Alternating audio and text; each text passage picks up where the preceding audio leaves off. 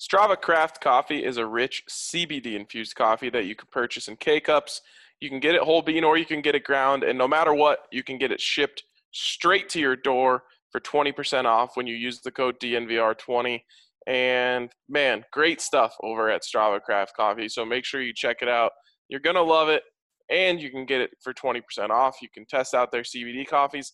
If, hey, you're not too interested in the CBD stuff, well, you can just get their regular coffees as well.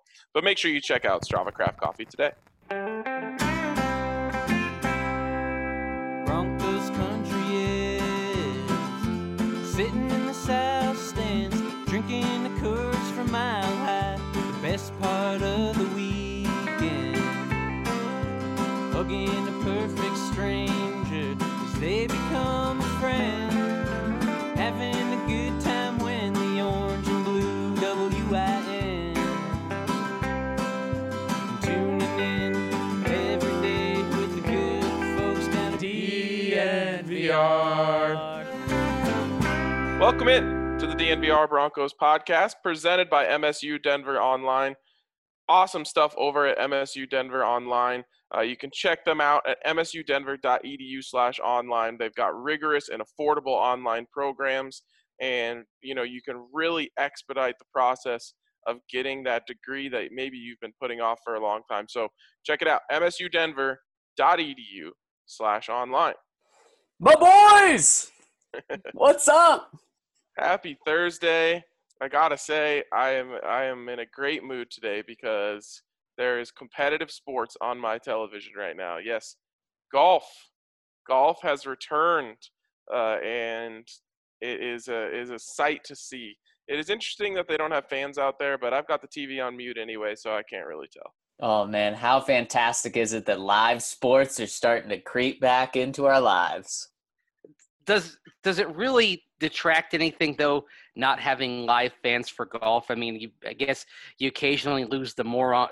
You lose the moron who would click the shutter just as the guy was the player striking the ball on a drive, or you lose some idiot saying "you demand" as they hit the ball. But I don't think golf really loses anything by losing the galleries, especially in the first round of a non-major tournament. That's just me.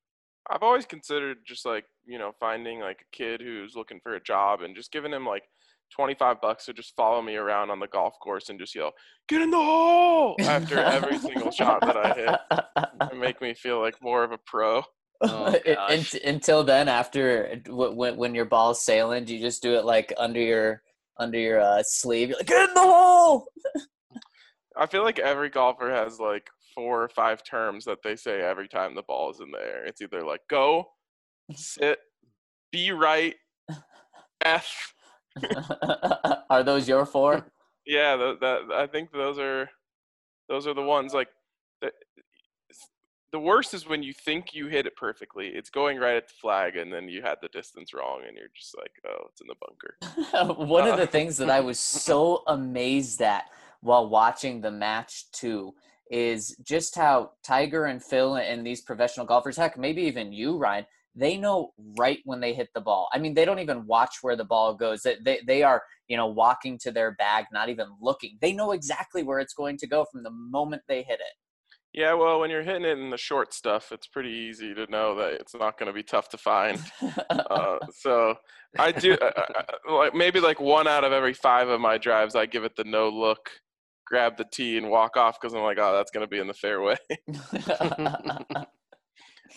So, you've heard of We Get Mad Wednesday. You've heard of some of the other ones that we've done before that aren't freaking pissed Friday.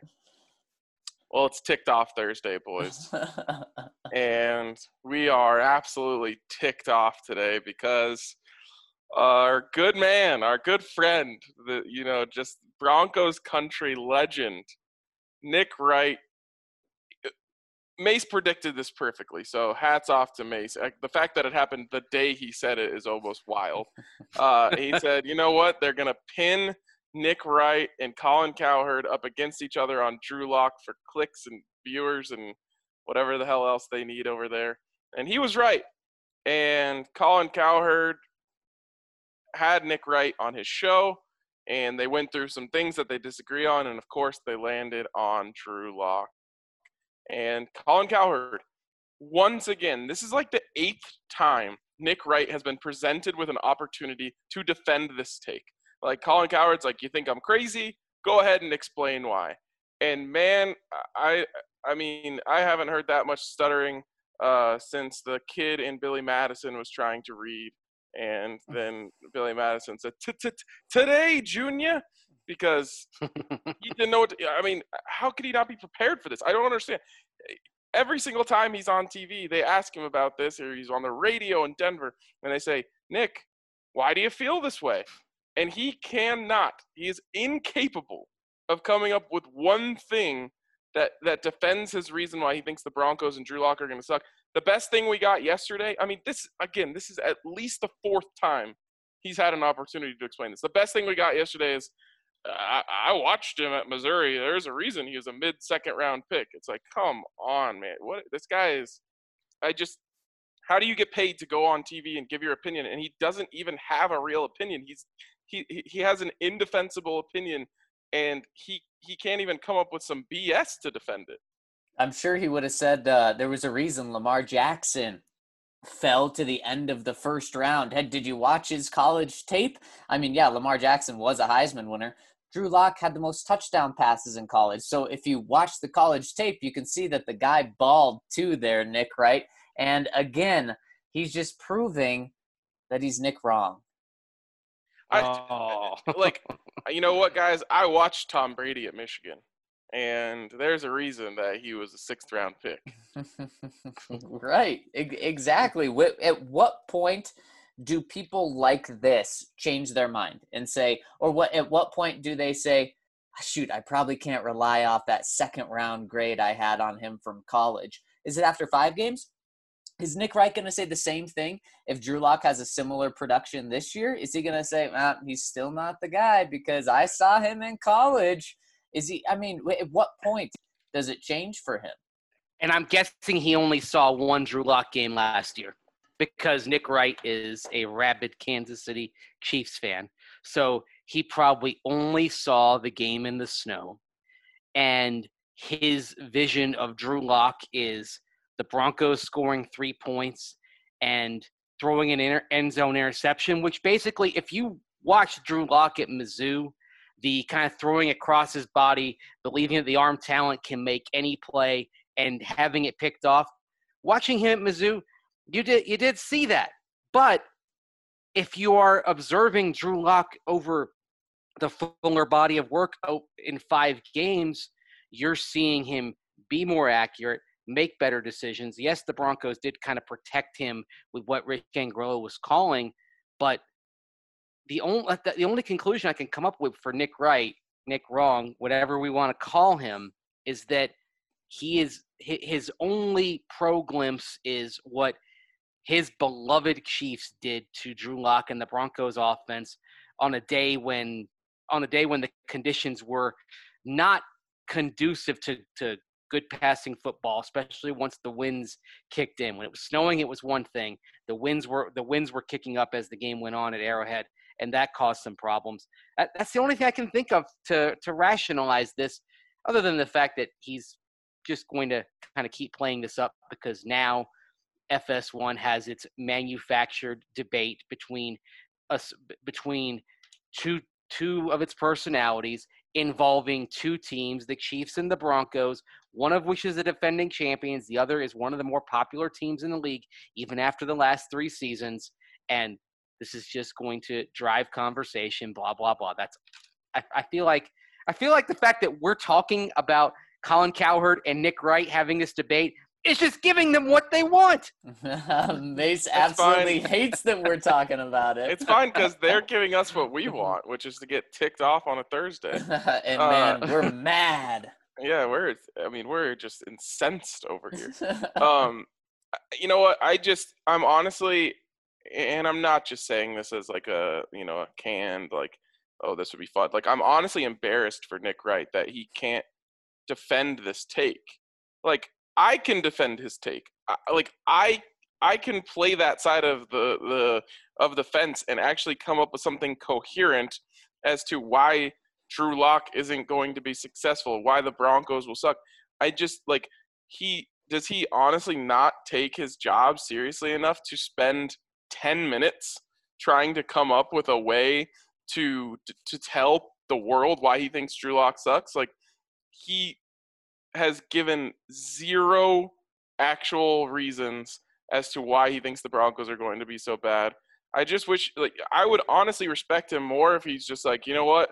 The Broncos had their reign of dominance. They had John Elway and Peyton Manning. Like, it's our turn. And that's why I think the Broncos are going to, like, at least I can say, like, okay, well, I get what he's doing. I understand his shtick here. But I just don't understand how he can't spend the time to just come up with one thing about Drew Lock, footwork, decision-making. He hasn't said any of those words. You know why he hasn't, Ryan? Why? Because he doesn't know. Because he hasn't done the research. He hasn't put the time into Why? it. I have no idea. Because it's lazy. It's a lazy take, and it's entertaining. He's gotten a lot of airtime in Denver over the past month with this take, and it's pretty incredible how you have a guy saying the Broncos are going to go 3-13, and then talking to him, you have another national guy who says he wouldn't be surprised if they go 12-4. I mean, that range there is insane. And the good thing is Colin Cowherd, the guy that said the Broncos could win 12 games, had a lot of facts to back him up. Well, the guy that said 13-3 just said, oh, they're going to have a good defense, and Drew Lock is going to be nothing. Yeah, I mean, he hasn't talked about Cortland Sutton. He hasn't talked about Noah Fant. He hasn't even talked about Garrett Bowles, which, like, come on, just say Garrett Bowles, and at least I'll say, like, okay, at least you know a thing. Does their audience even know who Garrett Bowles is? Probably not. Then, meanwhile, you've got, PFF over here talking about expected air yards and all this garbage, and it's like, Did you watch the games, especially the first and last game that Drew Lock played? Like, they just shackled him. What's he supposed to do if they're not allowing him to push the ball down the field? I think that those obviously there are opportunities to go down the field here and there, but I think that a lot of those stats are dependent on the scheme and the play callers a lot more than they're dependent on the quarterback themselves. If you watch the tape, you watch the games, there was really only one game where they let Drew Lock turn it loose. And it was Houston. After, Rich Gangarello, everyone was all over him about how he was way too conservative with Drew Lock in the first game. So then then it was almost like he was saying, all right, go ahead, just do your thing, push it downfield. And of course, Drew Lock was really successful in that game. So I like credit to them for at least coming up with a reason and having a stat to respond to say it. But I think especially with a change in offensive coordinator, that stat is a little bit moot. I can't wait for Pat Shurmur to just not be afraid to let Drew Lock be unleashed and all of these weapons. It's going to be something where I wouldn't be surprised if we see the Houston Drew Lock often this year. And man, that's going to be so fun. It's going to be something we haven't seen here consistently since Peyton Manning in the first half of 2014. I don't get it. I wish I could just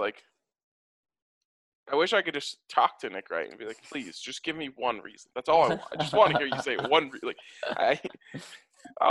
I'll stop being so mad about this if you could just tell me one thing other than you watched him at Mizzou. One more thing. Give me one thing. Anyways, speaking of bad quarterbacks or perceived bad quarterbacks, Mace was talking to us before the show, and he said he was looking back at some notes he took down about 4 years ago, right around this time, because today is the last, off-season program meeting for the veterans. One more week for the rookies, and we were just kind of reflecting back on the way things have gone over the last 4 years. Mace, do you want to tell the people what you were telling us? Yeah. First of all, I was just going to put together a piece looking back on what I call the saddest quarterback competition. Mark Sanchez, Trevor Siemian, and Paxton Lynch. But one that literally, this is how in the weeds I was. I found this Excel file recently where I charted and tracked every throw that they had based on drills over the course of the practices, and I just think to myself, what on earth was I doing this for? Why? How pointless was this? By the way, in case you're wondering, it was the quarterbacks combined in OTAs that year to throw 13 interceptions, 6 for Paxton Lynch, 4 for Trevor Siemian, and 3 for Mark Sanchez. So although we saw turnover machine Mark Sanchez in training camp because he couldn't stop throwing picks to Lorenzo Doss, and turnover machine Mark Sanchez in the preseason games as well, he was anything but that over the course of OTAs. There was actually some reasonable promise there based on that performance. But of course, when the pressure went up, Sanchez crumbled. And Mark Sanchez was kind of like the peaches that I bought at the store this weekend. Just as the days went on, as time went on, it just got worse and mold grew all over them until you had to throw them away. I mean, you couldn't even eat them. And Mark Sanchez, they couldn't even keep him on the team. They just had to cut him. And Trevor, of course, like a fine wine, he just got better with time, and of course won that job when no one gave him a chance. No, he didn't. I played poker last night with some buddies, and I had a strategy. So I never had a lot of money. I was never up big or down big, and second place in the tournament gets their money back. And so I was just sitting there, and I was folding, just waiting for good hands. And meanwhile, everyone around me was just throwing big money in the middle. And eventually everyone else died out around me. And I had $20 to my name, while the leader had $120 to their name. But I had played it safe, and watched everyone, cannibalize each other around me. And I ended up getting my money back on my buy. And that's exactly what Trevor Siemian did.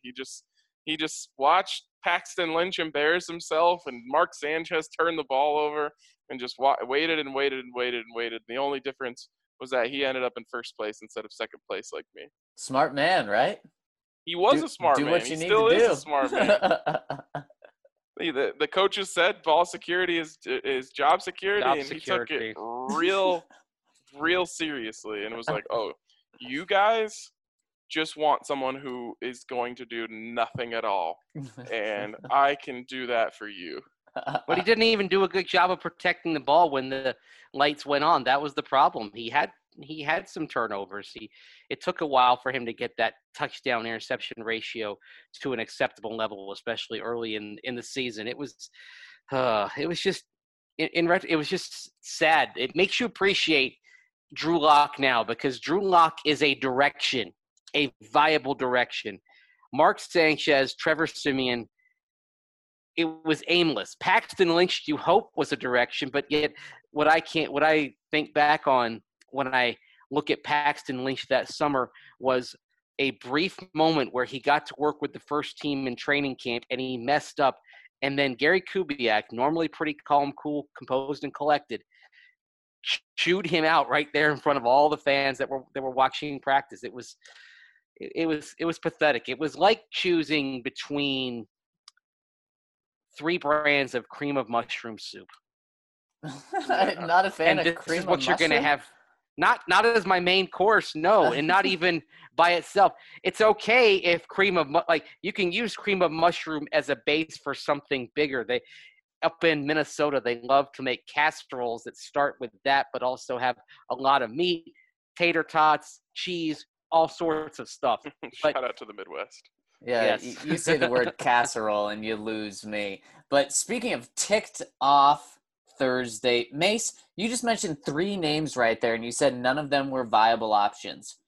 Why'd you stop? Keep going. Case Keenum, he was not a viable option. How many times has a guy just come out of nowhere and put together a great career after how many years in the league? 5?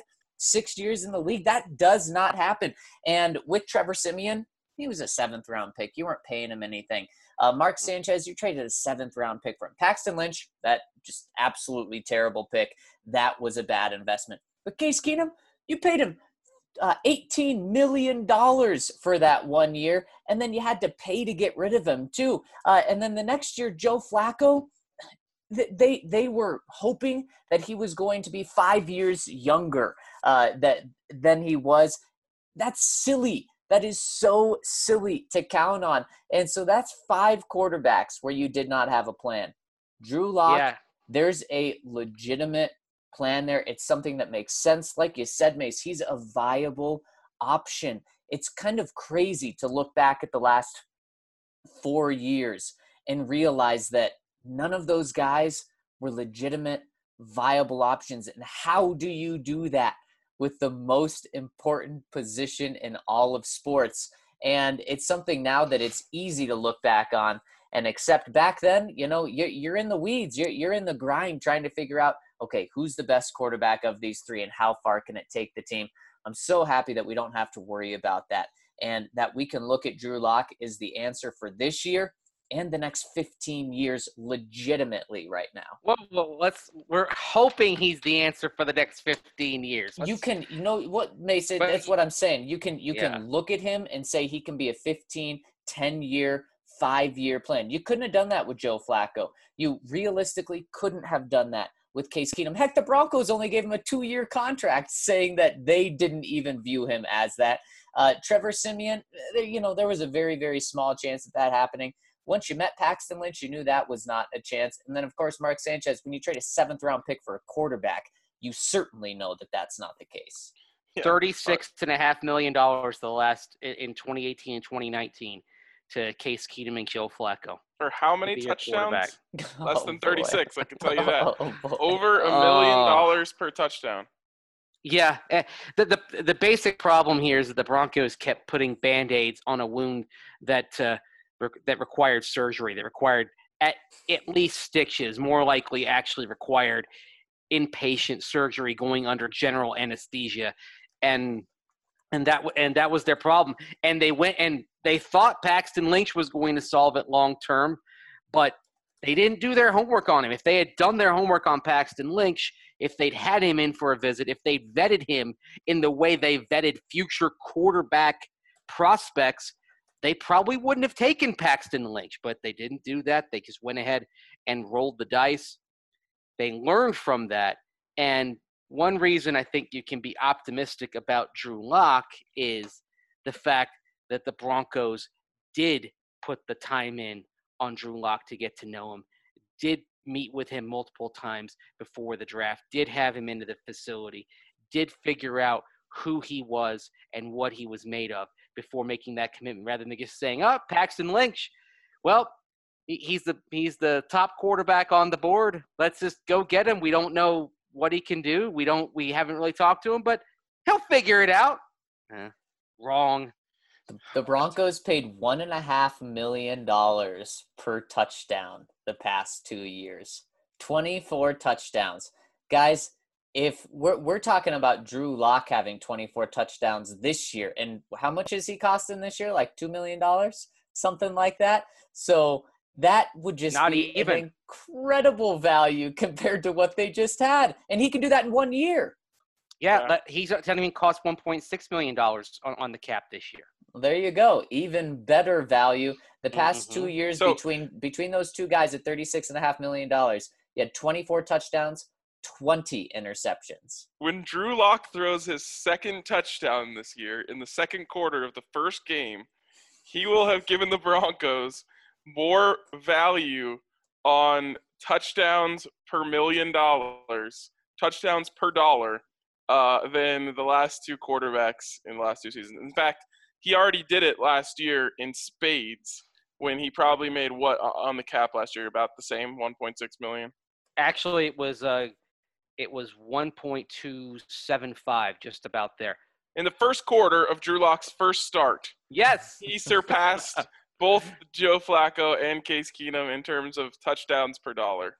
Yikes. Yikes. Now, he probably does have some ways to go in order to catch Trevor Siemian's touchdowns per dollar. Yeah, he does. See, Trev, great value. He was a great value. Yeah. And if he was so good, where is he now? Why is he on a team right now? And he's coming off the ankle and ligament injury, obviously, but nobody saw fit to roll the dice on him, but they rolled the dice on Joe Flacco. Because he doesn't cost $750,000. You still got me, Zach? Yeah, I got you. All right.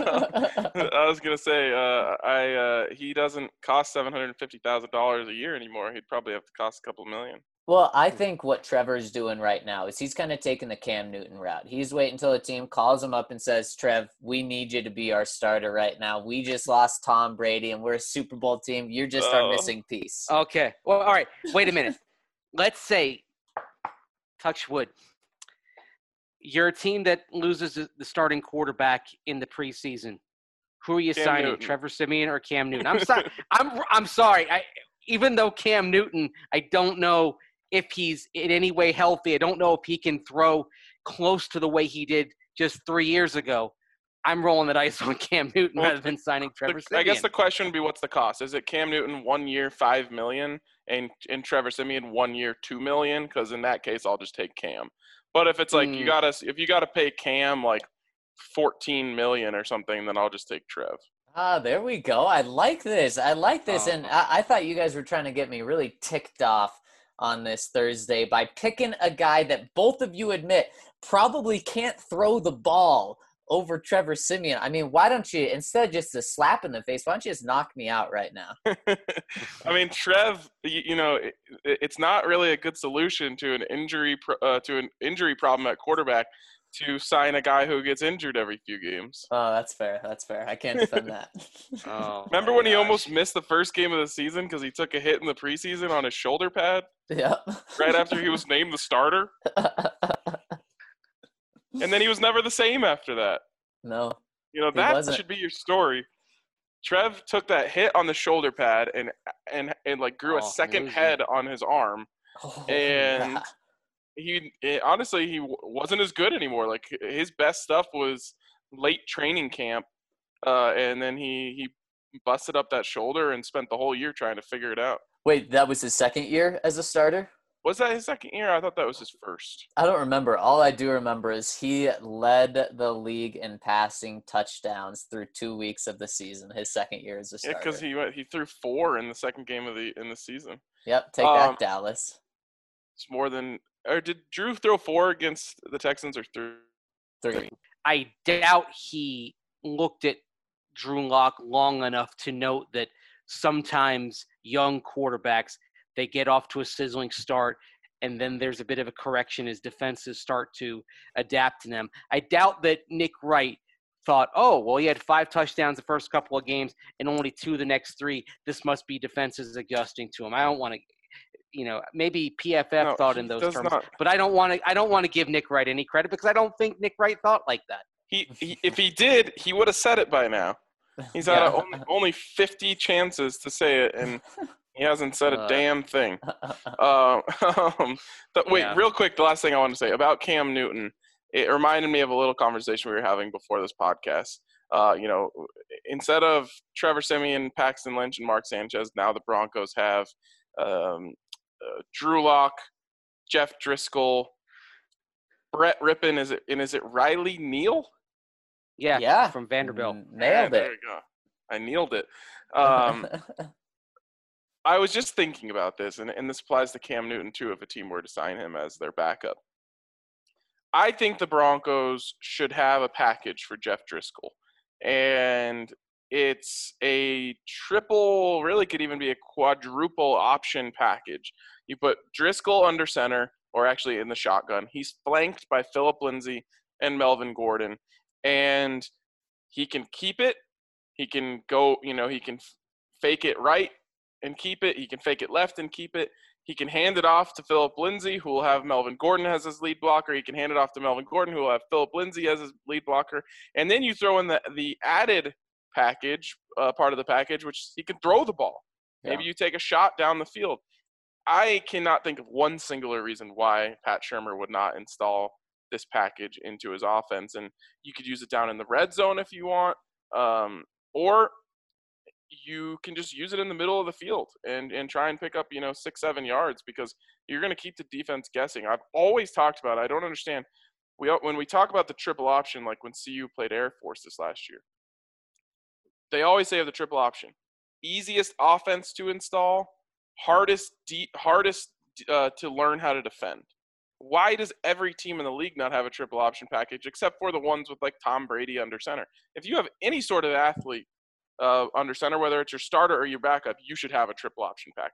I totally agree, especially when you have a quarterback that can run it, because then he does have that added benefit of being able to throw the ball accurately, and it's not like a running back just throwing it around. No, you got a guy with vision, a guy with an arm. And Jeff Driscoll, he's fast. He's an athlete, and then he's a quarterback. Yeah. It's good on an occasional basis. That being said, the pitch out aspect of the triple option frightens NFL offensive coordinators. Well, and that's why they look at that as a turnover waiting to happen. This one doesn't really involve any pitches. That's why I have them right next to him. He either hands it off inside, hands it off that way, keeps it. Technically, you could add a pitch element where, he fakes it to Phillip Lindsay inside, and then Melvin Gordon follows him to the outside, and he can pitch it to him. I'm all about that. But the one play that I really love is you put in this package at the 45-yard line. You're driving in on the 45-yard line. You do a little fake inside handoff to Phil, maybe even you fake like you're going to run the option to the right, and then Cortland Sutton has single coverage because both of those safeties just came down, and you just tell Jeff Driscoll, dude, just throw it to the end zone, and Cortland Sutton will find a way to go get it.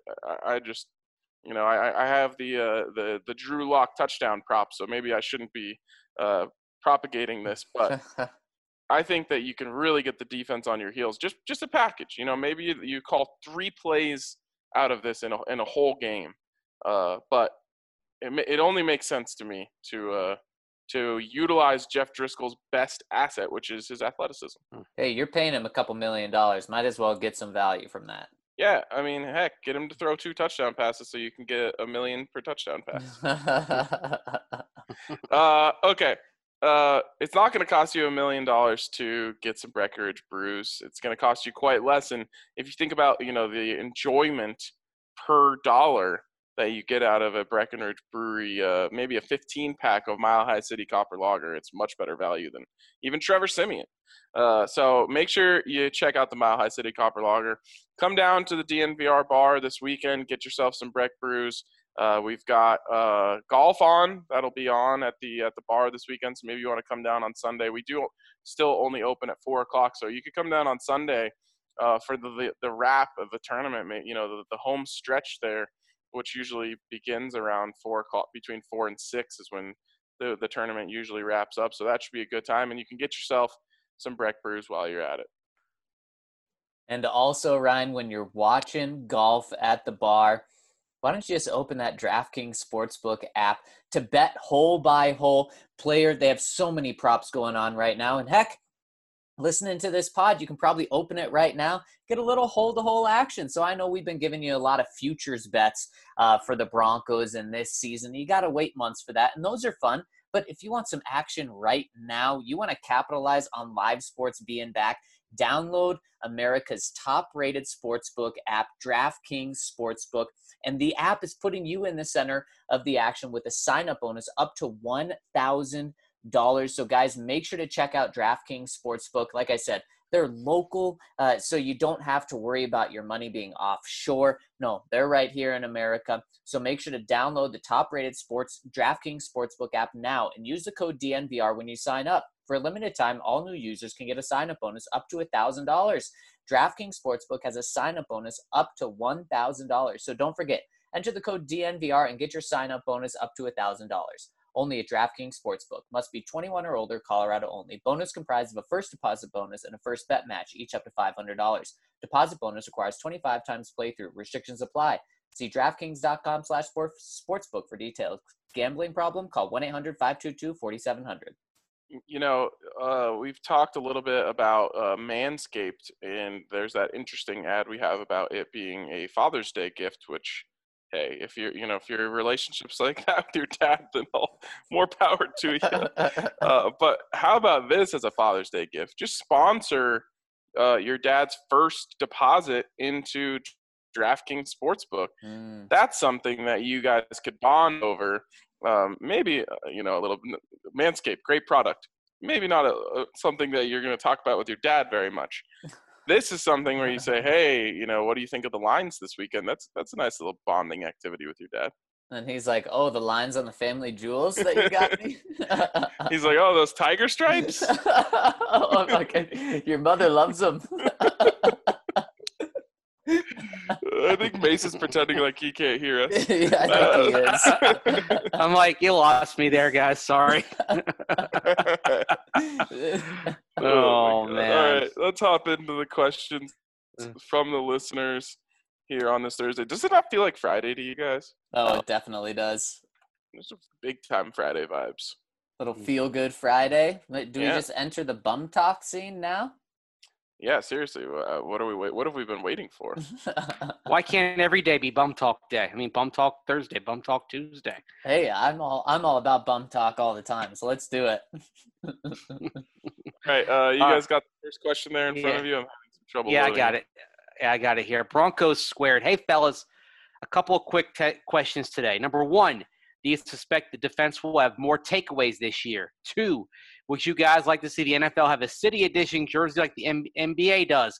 3, this is for Arcade. You and Allie go by Raleigh, Koenigsberg, or Monroysburg. You guys deserve a couple name being the DNVR Power Couple. I mean, the answer there is very obvious. It's always been Raleigh. Yes, that's a great one. It has a little CU flair to it as well. Yeah, well, and also, yeah. Oh, what were you gonna say, Mace?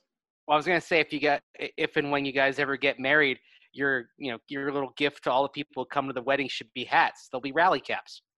Rally caps. Yeah, I mean, most of those gifts are so lame that they just take up space in people's houses. Oh yeah. Like most people probably aren't wearing their rally cap.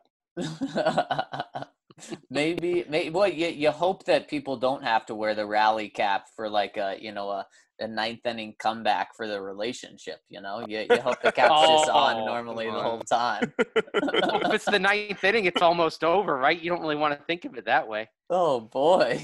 Yeah. So what? We're talking. I guess you're just trying to tie it up so it goes to extra innings. Make it last. Oh boy. Good stuff. The city edition. Oh yeah. I would hate it, honestly. And the city edition is a great idea because it's just a cash cow for the NBA, because usually the jerseys are pretty dope, but they go away after 1 year. Like I went ahead and I spent a good chunk of money on the black city edition this year for the Nuggets because I honestly think it's the best Nuggets jersey of all time. But I'm sad that it's going to be a novelty after this season. I wish the Nuggets would just make that their away uniform, make a white version of that, which they had last year, their home uniform, and then, give a city edition in some other way. But I love the idea of an alternate jersey that everyone can have. It's just the 1 year at a time thing is kind of a bummer to me. Yeah, because I think the idea of an alternate jersey that also doesn't have fidelity to the base colors, I love that idea. We've like in soccer, this has existed for a long time, where oftentimes the change kit that a team has, the colors have nothing to do with the primary ones. I'm a Manchester City fan, and probably their best change kit is actually red and black vertical stripes with black shorts. And I actually have one. In my closet. I'll probably bust it out next week when Man City comes back and plays a game that counts. So I love the idea of a uniform that doesn't mesh with the current color scheme. The problem is that CSU, with its state pride look that they have, where they're wearing the state flag colors, took what I think would have been a brilliant idea for the Broncos if they ever did a change uniform like this, which is to have the state flag colors in the uniform. See, I've said it once, I'll say it a million times. I would have given CSU a lot of props if they made that uniform with their colors. I think that would have been dope. The way they do it now just makes it look like a Colorado high school all-star team. Someone's a little salty that CSU got to the idea before CU. No, It looks good. It doesn't look good. It looks so boring. It would have been sick. Like, I don't even think green and gold are good colors, but it would have looked sick in green and gold. Wait, you think that look is boring? I think it's the most exciting look that they have, and I love that when the Rapids sometimes in the last few years that their alternate uniform has been based off the state flag colors. I wish that the Rockies would have an alternate uniform like this. So I'd love to see that for the Broncos. But again, because CSU did it, it's not happening. So maybe what the Denver Broncos have to do is lean into the city of Denver flag, even though they'd be hard-pressed to work with it as well as we have. Yeah, that's very true. The only jersey I like that incorporated the state flag colors, because it did it very subtly, is the Nuggets Mile High City alternate. Where it just says like Mile High City basketball or whatever it says in like the circle, and then the jersey's blue, the numbers are orange/yellow, and or whatever. I think that one was well done. I don't know, like the Rapids, I think the best one they did was they stayed true to the burgundy, and then they had the Colorado flag like watermarked inside of it. I thought that was nice. I mean, Yeah, the crazy thing is the Broncos would be the last of the table here. And so they've kind of missed the boat with this. So I say stay away since you were the last ones to try something like this. As for your other questions, I do suspect the defense will have more takeaways this year. I mean, they were off to a historically slow start last year in takeaways and sacks, and then they lost Bradley Chubb. So they absolutely should have more. How many years in a row have we talked about like the Broncos getting off to a bad start in terms of takeaways? Yeah, feels like forever. Wasn't Vic supposed to be the answer to that? Yeah, and I remember talking about that last year, and the year before we were talking about, it has to turn around this year. They didn't get any turnovers the year before, and that didn't happen either. The formula was off. Yeah, So I hate to go Vance Joseph mode here, but it certainly helps when you play from ahead when it comes to generating it helps takeaways. Everyone. It helps everything. So A good way to win is to be in the lead. I've always said that. yeah, let's try to win a game with fewer points. See how that works out. By the way, I can't believe we didn't mention this, but the original one with the Colorado state flag was the old Colorado Rockies. Yes, Colorado Rockies hockey team. Was in uniform 76 to 82 before they moved to New Jersey. Yeah, that's like a weird. I don't know. Like no one talks about it. No. Like we're losing Mace in and out a little bit here. Yeah, you guys have frozen up like 3 times on me. I don't have anything else going on the internet here, so I don't know what the hell's going on. Weird. Let's talk about some. I was going to say something we all like, yellow mustard. Home field advantage is likely going to look a little different this year since there's a chance no fans are allowed in stadiums this year. If I had to guess, the Broncos actually maintain a lot of their home field advantage because of the altitude, but when they are playing away games, the advantage is a lot less intense. Could the lack of fans benefit the Broncos more than it hurts them? What team does it potentially benefit the most? So I think you're on to something there, where is if there's no fans, which I got to be honest, guys, I'm starting to move towards a world where there are fans, but that's a conversation for a different day. If there's no fans, the Broncos, I believe, have the best home field advantage in football, just because of what you mentioned there, the altitude. It's the one thing that really changes things. I'm trying to think though. I don't know what other teams would benefit from it or why. I don't either. I can't think of anything else. The one thing that they talk a lot about in baseball, and Drew Kreisman could come on here and go for an hour about this, which is just that people always talk about the home field advantage of playing at altitude, but they don't talk about the disadvantage when you leave altitude and the effects it has on the body. Now, it's much bigger in a baseball season because you're constantly traveling. You're going to altitude, from altitude, to altitude, from altitude, and that plays a role. So I don't know. I don't really know if it's quite as impactful in football, but it is something to consider there, which is that when you leave altitude, it also has an effect on your body. Well, it definitely has. Actually, in baseball, though, would have more effect of just how you play the game because the ball breaks differently at 5,280 feet than it does when you're playing closer to sea level. And just when you're at the, so you literally have to adjust to kind of almost seeing the ball differently going from playing in Denver to playing elsewhere. That's why when we've heard all these ideas floating around about baseball, if they're not going to play with fans, I thought, what if they actually did do that plan of having everybody in Arizona and the Rockies were playing down at Talking Stick instead of Coors Field if you're not playing in front of fans. And then for a year that you don't have that wild adjustment going from playing a homestand at 5280 to then going on the road and playing LA and San Francisco and playing it much closer to sea level. I could see another home field advantage potentially being a place like Green Bay, where there could be some terrible weather, and the Packers themselves are a little more used to it than other teams. And, you probably hope that's the case since Aaron Rodgers needs all the advantage he can get. You never resist a chance to take a dig at Aaron Rodgers. I mean, what if I never resisted a shot to take a dig at Tom Brady? Oh, why would you do that? He's your guy, Mace. Just because he's the Bucs quarterback doesn't mean he's my guy. Like I've said, I now understand the small minority of Broncos fans who were still Bronco fans but weren't feeling Peyton Manning while he was here. That's I now crazy. get that. That's crazy. I'm sorry. Next one here is from the good man, Iceman. He says, "Hey amigos, good to hear Colin Coward thinks the Broncos will go 12-4 as well. I did not know how much of a negative Nancy Mace is. Mace, please jump on the Andrew bandwagon while there's still seats left. We're leaving for Tampa Bay in February of 2021. Go America Broncos, Drew, Brady, and my three amigos." And I always think it's funny when Mace just can't help himself to wait to the podcast to respond to a comment. He has to jump in there in the comment section and respond. Oh man, I can't let that slide. I mean, if I were negative Nancy, I'd be talking like Nick Wright.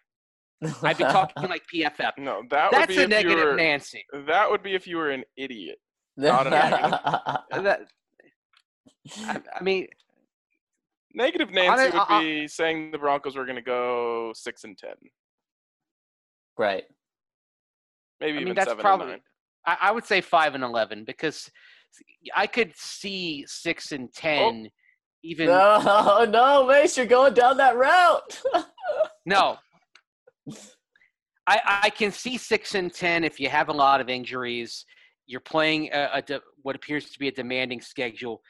But again, I could see that happening only if you lose like 5 starters on defense and then you find out that Drew Lock is the answer, but you're losing some shootouts and you're having a season like the Packers did back in 2008. But how can people call me a negative Nancy when, like I said in there, I was the first one who was saying this was going to be a playoff team this year. Come on, people. Give me a little credit.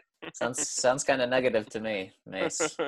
Oh, next one coming in from Triad Bronco. Hey, y'all. Here's my 2 cents on mustard. Give me fried bologna, Kraft Singles, French yellow mustard, mayo, and tomato and Wonder Bread any day. Call me what you will. Yellow mustard has its place on my menu. Give me that sandwich without the fried bologna, Kraft Singles, and French's yellow mustard. Give me just mayo and a fresh tomato. There's nothing like a vine-ripened fresh tomato and mayo on a couple of slices of bread. My late Aunt Louise used to grow tomatoes on her farm in North Carolina. These things were the juiciest, tastiest tomatoes you've ever had. And that's a top 5 all-time sandwich for me. A slice of tomato, some mayonnaise, a couple of slices of bread. So a BLT without the the B and the L. No, just the T. Just the T sandwich. Just the T sandwich. Just the T. The T and the mayo, and specifically Duke's mayonnaise, which is sold primarily in the South. So Duke's mayonnaise, a big juicy homegrown tomato. There was actually a country music song many years ago called Homegrown Tomatoes. Wow. Just the tea. Just, Tried and true. Anyway. I can't believe that. I honestly don't. I can't comprehend a sandwich with nothing on it. But why wouldn't, like, if I want to just have tomato, if I want to just like enjoy a fresh tomato, I'm going with a caprese salad. yeah. Slice some buffalo mozzarella on there, a little bit of basil, a little sprinkling of balsamic vinegar. That's about as pure of a tomato as I'm gonna eat. Oh If gosh. the tomato is that good, you don't need the balsamic. You don't need the buffalo mozzarella. You don't need the lettuce. Why do you need the bread and the mayo then? You need it. The bread kind of just helps kind of keep everything together because It's a tomato. You're eating a tomato. What do you need help keeping it together? But if you're holding the tomato by its like a slice of tomato, you've got the seeds and the juice kind of running all over. So the bread allows you to have structural integrity, and then you do have a little bit of mayo on there, which I know is polarizing, but just if you want the structural integrity of a tomato, just eat it like an apple. It already has the natural structural integrity. Why not just eat the slices with a fork and knife? The tomato never took off as a hand fruit, Zach, in the words of George Costanza. I can't imagine eating a tomato like that. That sounds weird. It goes on it. We gotta put you on a road trip through North Carolina sometime, RK, and expand your culinary horizons. Man, the food there sounds amazing. He goes on and says, as far as Cam Newton goes, I can understand the dislike of his cockiness and persona on the field, but he's done a lot for the kids in Children's Hospital in the Carolinas. He's genuinely a good dude with a big heart, so I truly respect him for that. I do believe with all the injuries he's dealing with that he is past the window of being a successful starter. I think his health is worse off than is being led on. Anyways, I'll see myself out. God bless. It's nice to hear that he's done that stuff, and it doesn't surprise me. Yeah. From Hip Hip Uray, right? I got that right. Bingo. Yep. Greetings, gents. This pod right here is why I love this pod. Ryan and Zach provide their positive discussion of the Broncos going ham this next year, and then Mace, like lightning to a metal rod, just comes in and lands a negative bomb to bring us all back to reality. The dichotomy of opinions you all have really brightens my day. Also, Mace, if you have to be the one who says, I'm not a Debbie Downer, that means you are the Debbie Downer. Oh boy.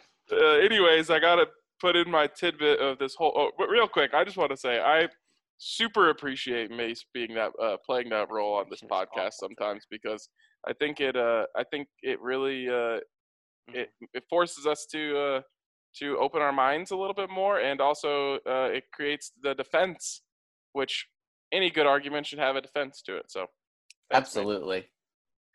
Anyways, I got to put my tidbit about the whole artisan discussion because it reminds me of a story. When I started dating my ex, we were talking about food choices. She was talking about her likeness of pickles, and I said I only eat artisan pickles. Mind you, this was date number 1, and we were in a long-distance relationship. Safe to say I was never able to live that one down, and anytime we talked about anything artisan-related, that came up. I can't help it if I like nice things, all right?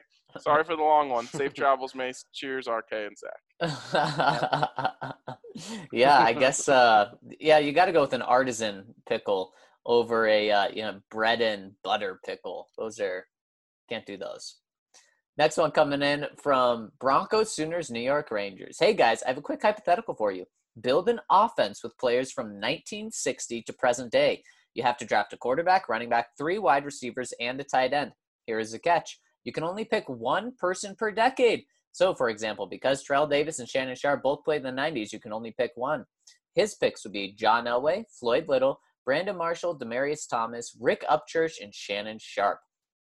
Thanks for reading. Have a great day. And be sure to craft a cold Breck brew for all the hard work you're doing. Or crack a cold Breck brew for all the hard work you're doing. Always amazing content. This one's for Mr. B, Broncos, Sooners, New York Rangers. Okay, I think this guy cheated a little bit because, no offense, Broncos, Sooners, NY Rangers, but John Elway played 9 seasons in the 90s and 7 seasons in the 80s. So it's a nice little trick there that you give John Elway to the 80s, even though he won his Super Bowls in the 90s. So you can also take Shannon Sharp. How about you just have to do it based on their draft year? Oh, yeah, I like that. Okay. So All then right, you would get Elway in the fair. 80s. Yep. When was Shannon Okay. Sharp drafted? What year? 1990. Oh, there you go. He's fitting this. And Brandon Marshall was in the 2000s. But Demaryius Thomas was, he was 2011. No, he was 2010. He's 2010. You're good there. 2010. Wow. And do the other two match up? Floyd Little in the 60s? Yes. And Yep. Rick Upchurch was 75. Oh, wait, I didn't say that right. 75. That may be the first time I've ever heard you say 75 without that. I know. If you want a pure wide receiver, you're bringing in Haven Moses from the 70s instead of Rick Upchurch. Upchurch, a much better punt returner. Haven Moses, a Ring of Fame wide receiver who came to the Broncos in 1972. There we go. All right. Be a trade. Good stuff, Mace. Next one's from Mark IT Snatch. Hey, guys, touch wood. Got you. With the concerns about soft tissue injuries happening early as players return, would the league implement a temporary safety net for teams to use next year, such as expanding practice squads, allowing a few extra backups in the case the injury bug gets rampant? Yeah, I would assume they would, but they already did expand the game day roster, right? They did, I think, but the question is, do they expand the practice squad? Because there's a long-term expansion of the practice squad.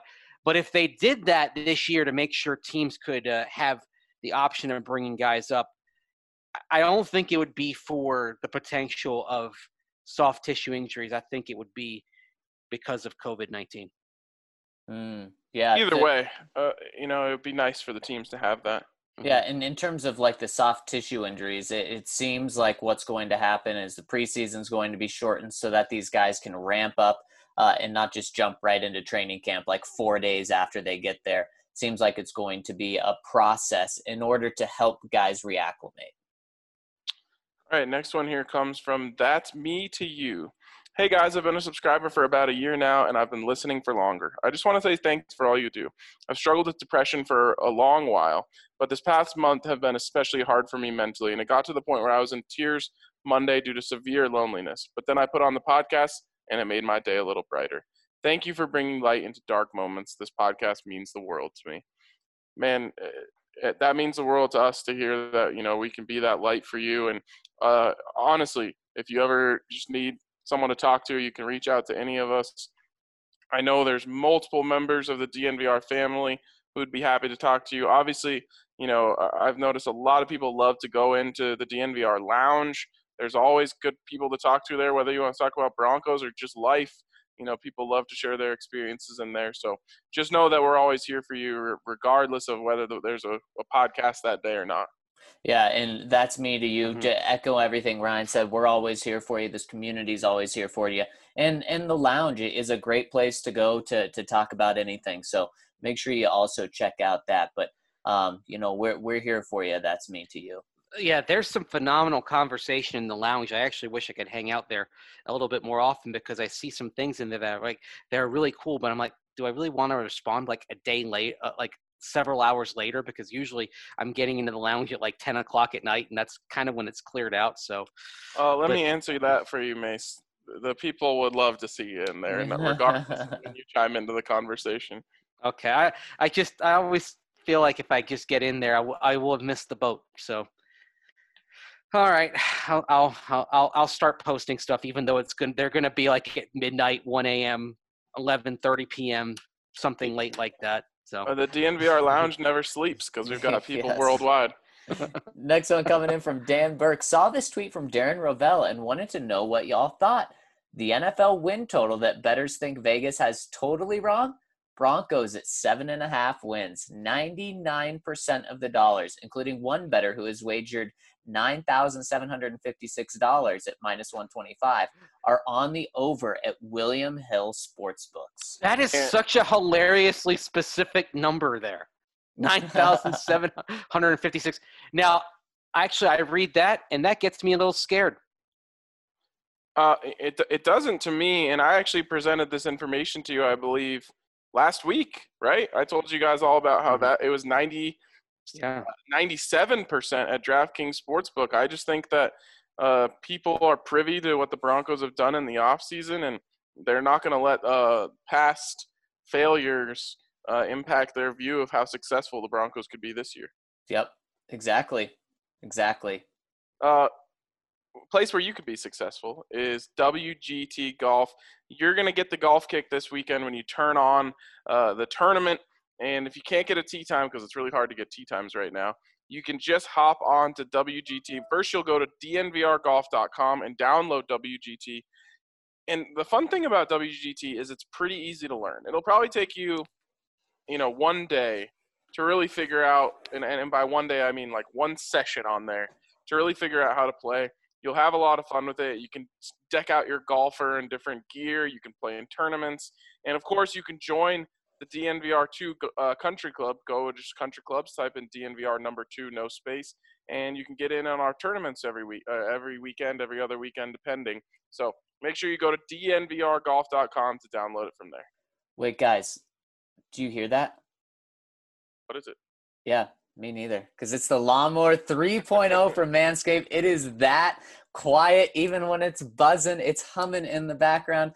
You can't even hear that. And make sure your dad's humming this Father's Day with the Lawnmower 3.0. Get him hooked up with the Lawnmower 3.0, maybe the Perfect Package 3.0 for his perfect package, although you may not want to say it like that. But it comes with a Crop Preserver, which is an anti-chafing deodorant, a Crop Reviver, a spray-on toner, and some travel bags, a disposable shaving mat, and the comfiest set of anti-chafing boxers you or your dad has ever worn. And whether this is for you, your dad, your brother, whoever it's for, a friend or yourself, use that magical code DNVR20 and you get 20% off plus free shipping. Guys, this is the time to get in on Manscaped. We got to stop talking about Father's Day. I can't wait for Father's Day to go by. One more week. Why? What do you have against Father's Day? I have the idea of buying your dad a ball trimmer for Father's Day.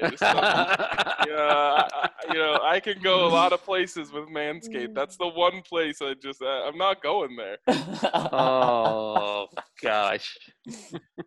From the other Ryan, my boys, Mace, I wish you and your family safety as you traverse across the Midwest the next 2 days and that you enjoy some rest and relaxation when you arrive in Madison. While in Wisconsin, please enjoy a bratwurst, some cheese curds, an artisanal Sprecher. Sprecher. I believe it's Sprecher. Yeah. Beverage for me. I highly recommend Sprecker's Craft Root Beer. My wife lived in the Milwaukee area for a little over a decade as a child, where her father and grandfather started a packaging machinery business out of their garage that turned into one of the largest in the industry. My in-laws remain big Packer fans, and even after going back west for over 2 decades now. So, Zach, they better not hear you talk about Aaron Rodgers the way that you do. I also clerked for a judge in St. Croix County, Wisconsin, on the Minnesota border after my first year of law school over a decade ago now. Anywho, my question for you guys today is if you saw the scores rankings for NFL coaches, coordinators, GMs, and owners. Link here. The score has the Broncos coordinators ranked at 21, their head coach at 24, their GM at 16, and ownership at 15. How could the ownership possibly be at 15? I feel like the coordinators, head coach, and GM rankings are too low with the ownership right about or a tad too high. Are my orange-tinted glasses tainting my judgment? The Broncos don't have an ownership. How can they even be on the list? Yeah, they either got to be NA or if they put them at 32, I mean, I don't think any of us would bash them for that. It's in a trust where there's not an owner making decisions. I mean, we talk all the time about who's the highest guy in the organization. They don't really have one right now. Well, and going by the methodology of this article, what they cite, they list Joe Ellis as the owner, as a CEO, and here's how they assess him. Quote, It's hard to assess Ellis's leadership as he's been mostly quiet since taking over duties from late owner Pat Bowlen in 2014. Ellis has consistently backed John Elway as general manager, but how much of a choice does he really have? Elway is the most legendary figure in Broncos history, and Ellis is just a figurehead.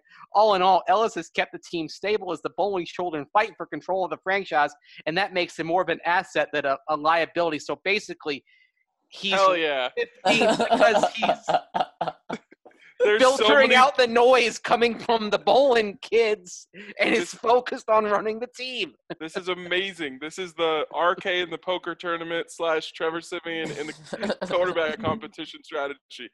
He's literally middle of the pack just by doing nothing. That is incredible. The people behind him are so bad that he gets credit for literally being a net nothing. It's true. It's true. Oh, boy. Wow. What do you guys think about the coaches being in the 20s?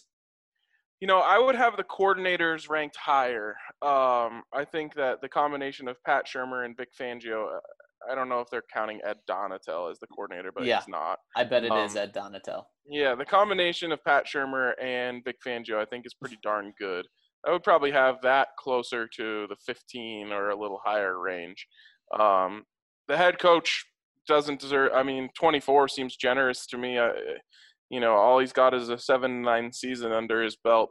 So I don't really think he deserves much credit there. I guess it's just behind him would be first-time coaches or coaches who had a worse first season. Actually, the guy who's right behind him is Dan Quinn, who guided his team to a Super Bowl.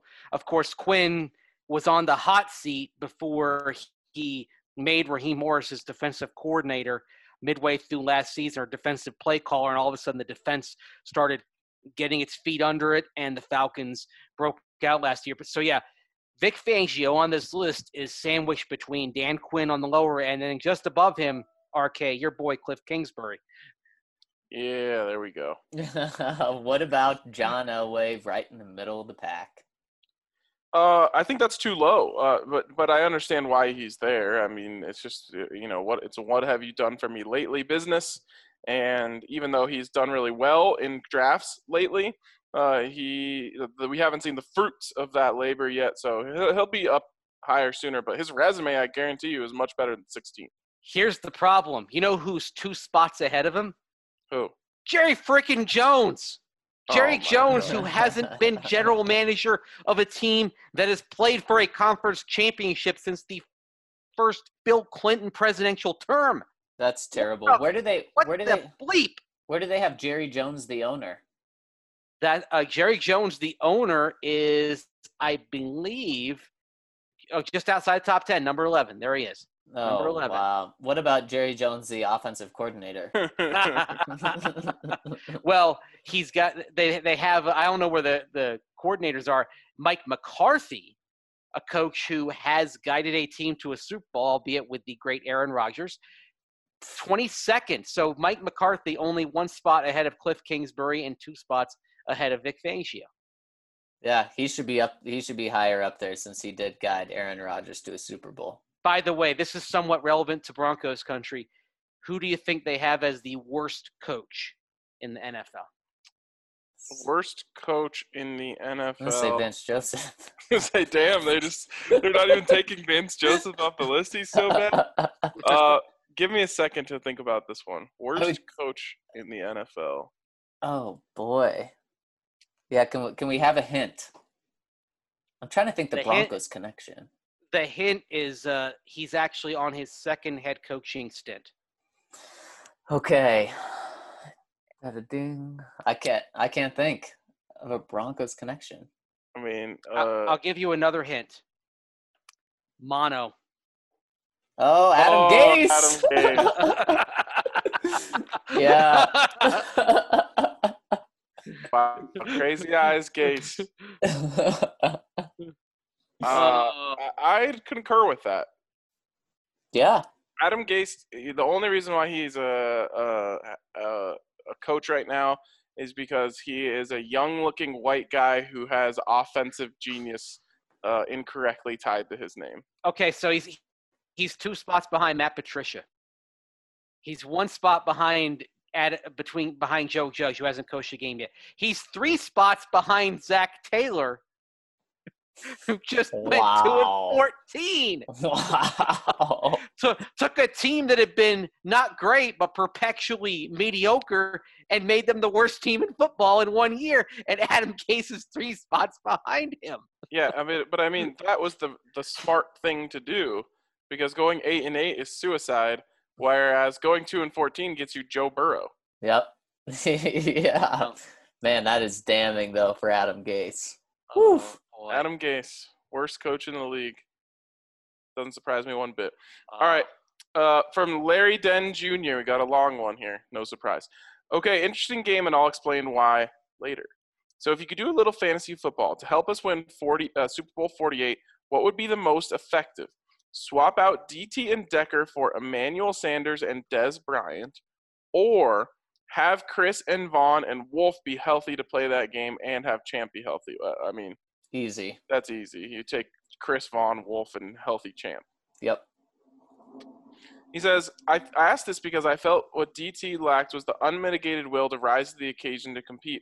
It's why me and my Broncos friends always wish we had Dez over DT. Terrible take. Now, I don't think Dez is a better wide receiver than DT. I love DT, and he's so much more talented than Dez. But in big games, when the Cowboys went deep in the playoffs, Cowboys never went deep in the playoffs. Dez showed up, and other than the DT stiff arm from hell, the walk-off TD, he was mute in the playoffs, man.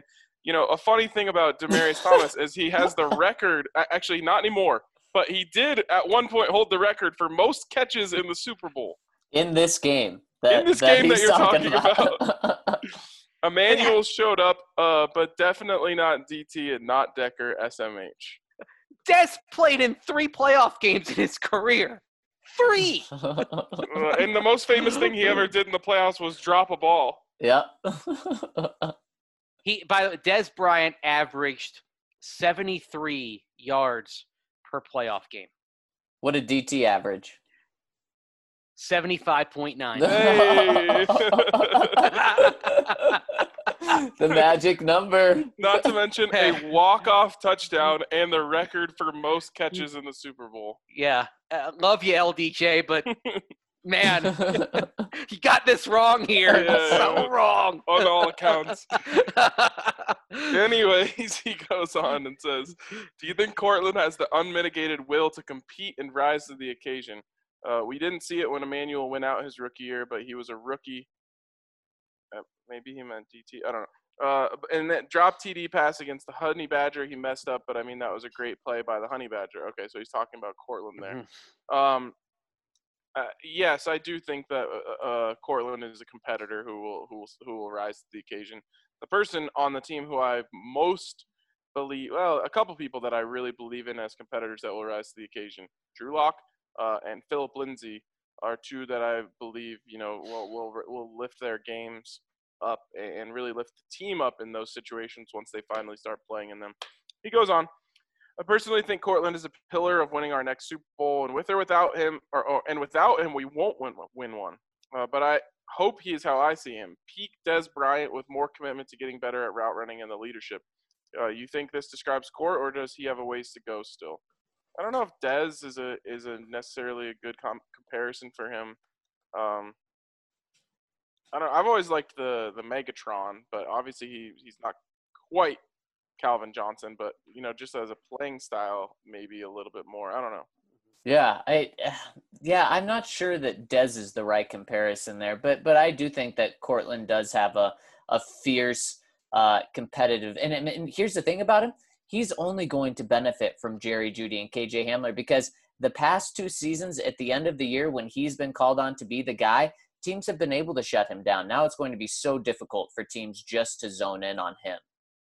All right, he finishes here by saying, you ever want to laugh? You got to listen to the Raider podcast describe how great their offseason was. It's so funny. If you're trying to convince me how your team's better because of Demarius Randall, Jeff Heath, and 3 tight end sets with Jason Witten, I mean, no, bro.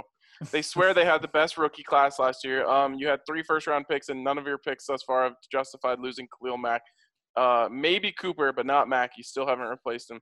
It's just funny. They made some nice moves, but I'm not blown away by their draft. And I thought their free agency was typical Raider stuff, overspend with terrible return, LOL. You can't pay Corey Littleton $13 million a year. He can cover, but he sucks at stopping the run. Isn't that the number one job of an inside linebacker? Best meme I've seen this week. I'll do the PG version of it. 2020 sucks. Systematic racism sucks. COVID-19 sucks. And the Raiders sucks. LOL. I love it. Yes, all of those things suck. Well put, LDJ. Oh, man. Very good, LDJ. Funny, we have a Raider who listens to our podcast, a Raider fan who listens to our podcast and loves to hate on us. And apparently that's something that people do. I can't imagine ever spending my time listening to the podcast of like Nebraska. Like I would literally, if for no other reason than to not give them one more download on their podcast, I wouldn't listen to it. It'd make you want to rip your ears out, right? Yeah, probably. Yeah. Unless there was one about them like just kind of like whining about how bad they've been since the Buffs beat them 62-36 in 2001. If there was a podcast about that, I could probably get some enjoyment over it. And my guess is they probably don't put those out too frequent, right? Yeah, if anyone knows of a podcast in which Cornhusker fans would just like whine and lament over the fact that they've been bad for 19 years ever since the Buffs beat them like that, and I'm not saying the Buffs have been great, don't get me wrong, but the Buffs have won a conference title more recently than them, and it was in that year, 2001. Mace, I believe this last one is for you. Yes, Count Locula. That Cowherd episode must have gotten RK in the steaming take mood. I was going to comment on Mustard again, but I'm suffering second-degree burns from that hot take that RK spewed about 30 being better than Flash. That is not a hot take. Let's finish on that. On that. What do you guys think of my take there? Boy, I don't think we're going to be able to see that this year, Ryan. I think that there is a huge commitment financially and inside the organization of saying that you're wrong. And I think they want to prove that. They want to prove that there's a reason they just paid Melvin Gordon 10 times more than Phillip Lindsay. Do I disagree with you that Phillip Lindsay is better than Melvin Gordon? No, but I don't think that we are going to see that. Now, Phil may average 5.5 yards per carry and, well, over 5 yards per carry, and Melvin may average 4.1. But, I mean, I think it's going to have to be so drastic in training camp and preseason in order for Phil to take over and be that guy. I'm not saying it's right, but I don't think that the Broncos are going to do that this year. I think it's apples to oranges. I think these are two different kinds of running backs with two different skill sets, and it's possible that both can be good at what they do.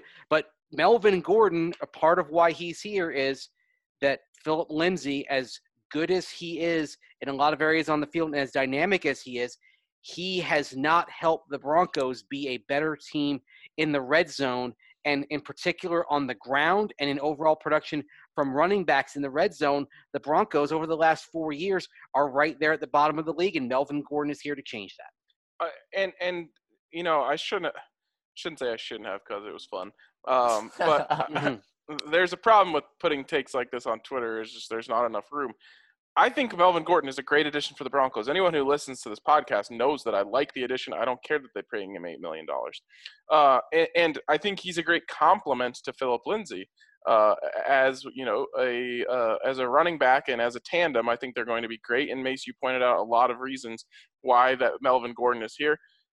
What I'm saying is that if I have a choice, I can only have one. I'm taking Phillip Lindsay. And I think Phillip Lindsay is a better – and this is one thing I also missed on my tweet. I should have said Phillip Lindsay is a better running back than Melvin Gordon, because Melvin Gordon is a much better receiver than Phillip Lindsay is. Or at least that's what that's what we know so far. Phillip Lindsay can still get better as a receiver. All I'm saying is that if I can only have one, I'm taking Phillip Lindsay. I'm glad they have both. And Zach, while I think you are right at the start, I think that the tide will slowly turn as the season goes on, and by week 8, week 9, you'll start to see that narrative flip. I hope that they listen to and watch what's going on in the field.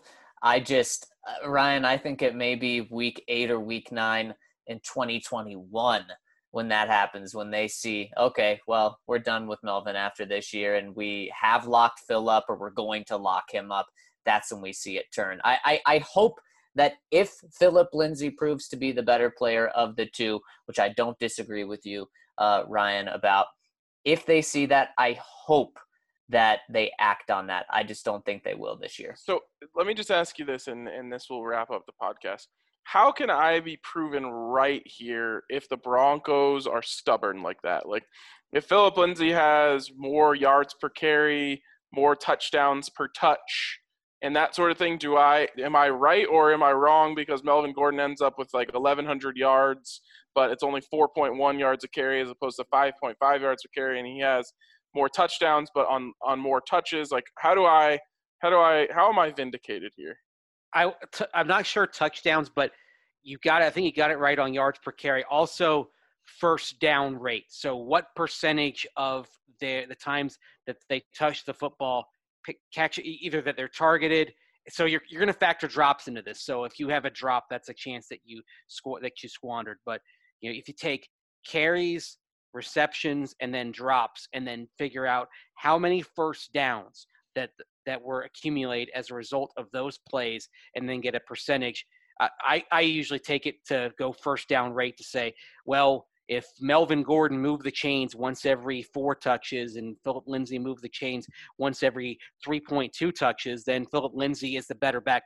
It's sort of the equivalent in baseball of on-base percentage. Do you keep the drive? Do you keep the drive alive? Do you keep the inning alive for your team? You do that, you've done a pretty good job there and kept the line moving. So that's what I would go on for you: yards per carry and then first down rate. For me, it'll be very obvious. It'll be just like the past 2 years when we've been banging the table for Phillip Lindsay needs the ball more. I mean, when Royce Freeman was the starting running back at the beginning of the 2018 season, we were saying, what's going on? Why is Phillip not getting more carries week after week after week? And then even when he was a starter last year and the end of 2018, we were saying, why isn't Phillip getting more than 12 touches per game, than 14 touches per game? It's going to be that obvious. If we're saying that, it means that Phillip's a better player. If we're saying, okay, well, Melvin's got a strong hold on the first spot. I like the way that they're using Phil for the 14 touches per game, but Melvin's 15 touches are very impactful. Then I think it's going to be obvious that Melvin's a better player, at least for this year. But I think it's going to be very, very obvious. All right, I like it. I'll take both of those things into account, and I'm excited to see how it turns out. The truth is, what you want here is this to be extremely close, and by the end of the year, we just say like, yeah, it's really just a pick your poison type of thing. Yep. It's a matter of what you like more in your running back, and if it ends up being a tie or a 50-50 split. Then I'll be happy and I won't have to be necessarily proven right. I'll say, yeah, it was close. It's up to you. So that's the best case scenario for the Broncos. I hope that happens. But I believe – oh, go ahead.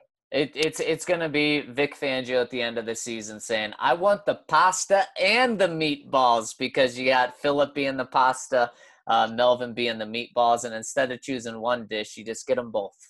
I think that Phil is the meatball because he's like a little compact – just ball of fury, whereas Melvin's a little bit longer, like a string of pasta. Okay, yeah, I like that. All right, well, you can't get pasta and meatballs here, but if you're going to have pasta and meatballs, you probably want some red wine with that. So head over to Davidson's, and they're now open, so you can go onto the floor and say, hey, look, I'm having some pasta and meatballs tonight. What's a good wine to go along with this? And one of their great staff will take you through and say, hey, you should try this, that, the other thing. And you'll be able to choose for yourself what's going to go with that pasta and meatballs. But you got to head over there. There's a location in Centennial and also one in Highlands Ranch. They're locally owned. They're big Colorado sports fans. They're everything that we love in a business that we support and a business that supports us. So head over to Davidson's to stock up for your weekend today. But for now, that's going to wrap it up for us on the DNVR Broncos podcast. We love you guys and have a great day.